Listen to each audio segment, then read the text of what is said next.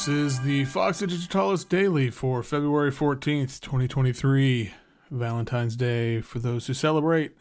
I'm Brad Rose, and today's album of the day is Deathprod's Compositions on Small Town Super Sound. It has been one hell of a morning already. Woke up at 5 in the morning from a dream where I lost one of my kids' most prized stuffed animals and was freaking out in the dream about having to tell her. So I woke up in this sort of panic and then realized it wasn't real and was relieved, but man, that's the worst, and couldn't go back to sleep. So, and it's raining and it's just been a day. So a couple bits of news before we get into the Deathprod review. There's a new relative pitch batch coming out on Friday. Cool stuff as always, but I'm especially excited about the Brandon Lopez Trio album. And then there's also the debut from Jessica Pavone and Tristan Kasten Kraus, new duo, which sounds really cool. There's also Templo Animal, which is a really cool South American label that I really dug last year, and it's still really dig. But they have $20 for 5-tape batch. There's only a handful of those, but it's a hell of a deal, and it's all really good stuff. So check that out. And if it's sold out, check out other stuff on the label. And the last thing, which is not music related, but the New Yorker yesterday published this really awesome interview from, I can't remember what year now, 2003 maybe, with Clarice Lispector. It's like really in depth and just really interesting, and I highly recommend giving that a read if that is your kind of thing. Anyway, now let's talk about Deathprod.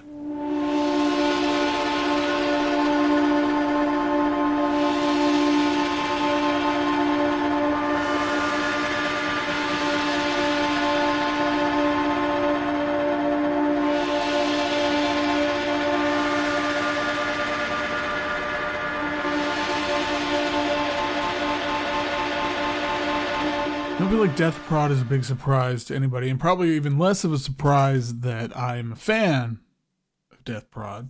I feel like there's something inevitable about Deathprod. I don't even know exactly what I mean by that, but it just seems like there's always something new from Deathprod around the corner, and that to me is no bad thing.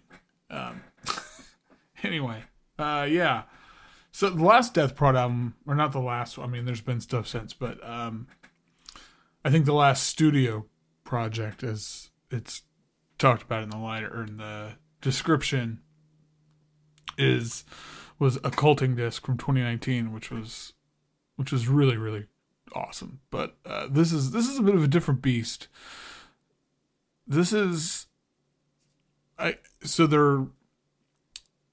The really interesting part about this. So let's get the sort of sonic quality of this out. I mean, so it's beautifully recorded, and I mean it's beautifully recorded, but it's using, he used a bunch of I think they call it like obsolete audio processors and sound generators. So it's a bunch of old synths and oscillators and effects and filters and all that stuff. That's, again, not a huge surprise. But I'm always impressed with the way he records things. Just kind of, I always feel like there's a really distinct sound quality to a Deathprod record, like a studio record. Where it's not this pristine sound, which you don't want when you're, at least I wouldn't want when I, based on the equipment and just kind of the general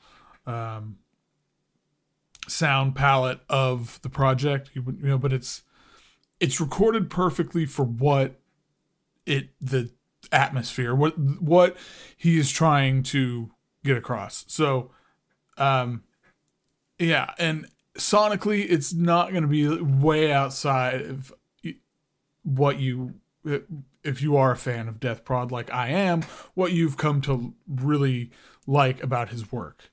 And that's kind of an interesting thing. I'm not going to go too far down this rabbit hole, but I think this is. I feel like he's a great example of an artist who, like, he does.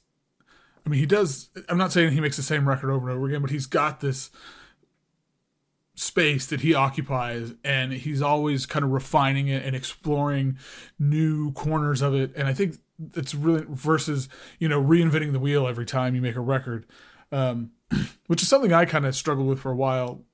I'm not going to get too much into it, where I felt like I had to do something new. And it was like, no, you can, anyway. So, but the cool thing about this is it was all the tracks were on here. It's in chronological order, that like in the way he made it. So you really get this kind of narrative unfolding of how, this time spent in his studio, just where his mindset was and what was happening as each one of these pieces was being composed and recorded, since it's going in the order they were made. And I think that's such a cool approach. Again, I'm sure that's been done before, but just in this context, I think it's, it adds another layer to this, because for me, I sit here and listen. I've listened to it a number of times, and I'm always trying to unlock, like, what was happening here? What do you think? What, based on what I'm hearing and what that's making me feel like, what is the story here? And so I think I don't ever want to know any of this, the real thing, but I think that it sort of becomes this, it's like this audio novel kind of thing, where it's telling this story of this period. It's the story of the project, right? That's kind of the deal. So I think it's really cool. Again, it's, it's that kind of dark and gnarly sort of minimalism, and it's there's like some vague, haunted horror vibes to it, and all those things, and it's really heady and just, it's great. That's what it is. It's great. So I don't know. I think it's really, check it out. And I'm really curious what people think about, listening through that chronological aspect of it, what what people's thoughts are on that, because I think that's such a really interesting approach. So yeah, it's out now on Small Town Super Sound, on CD, vinyl, digital, all those formats. All right. If you want to find out more about weird experimental music, foxydigitalis.zone, of course. You can find me on Twitter at foxydigitalis, Instagram at foxy.digitalis. And until next time, keep on catching those waves of vibe.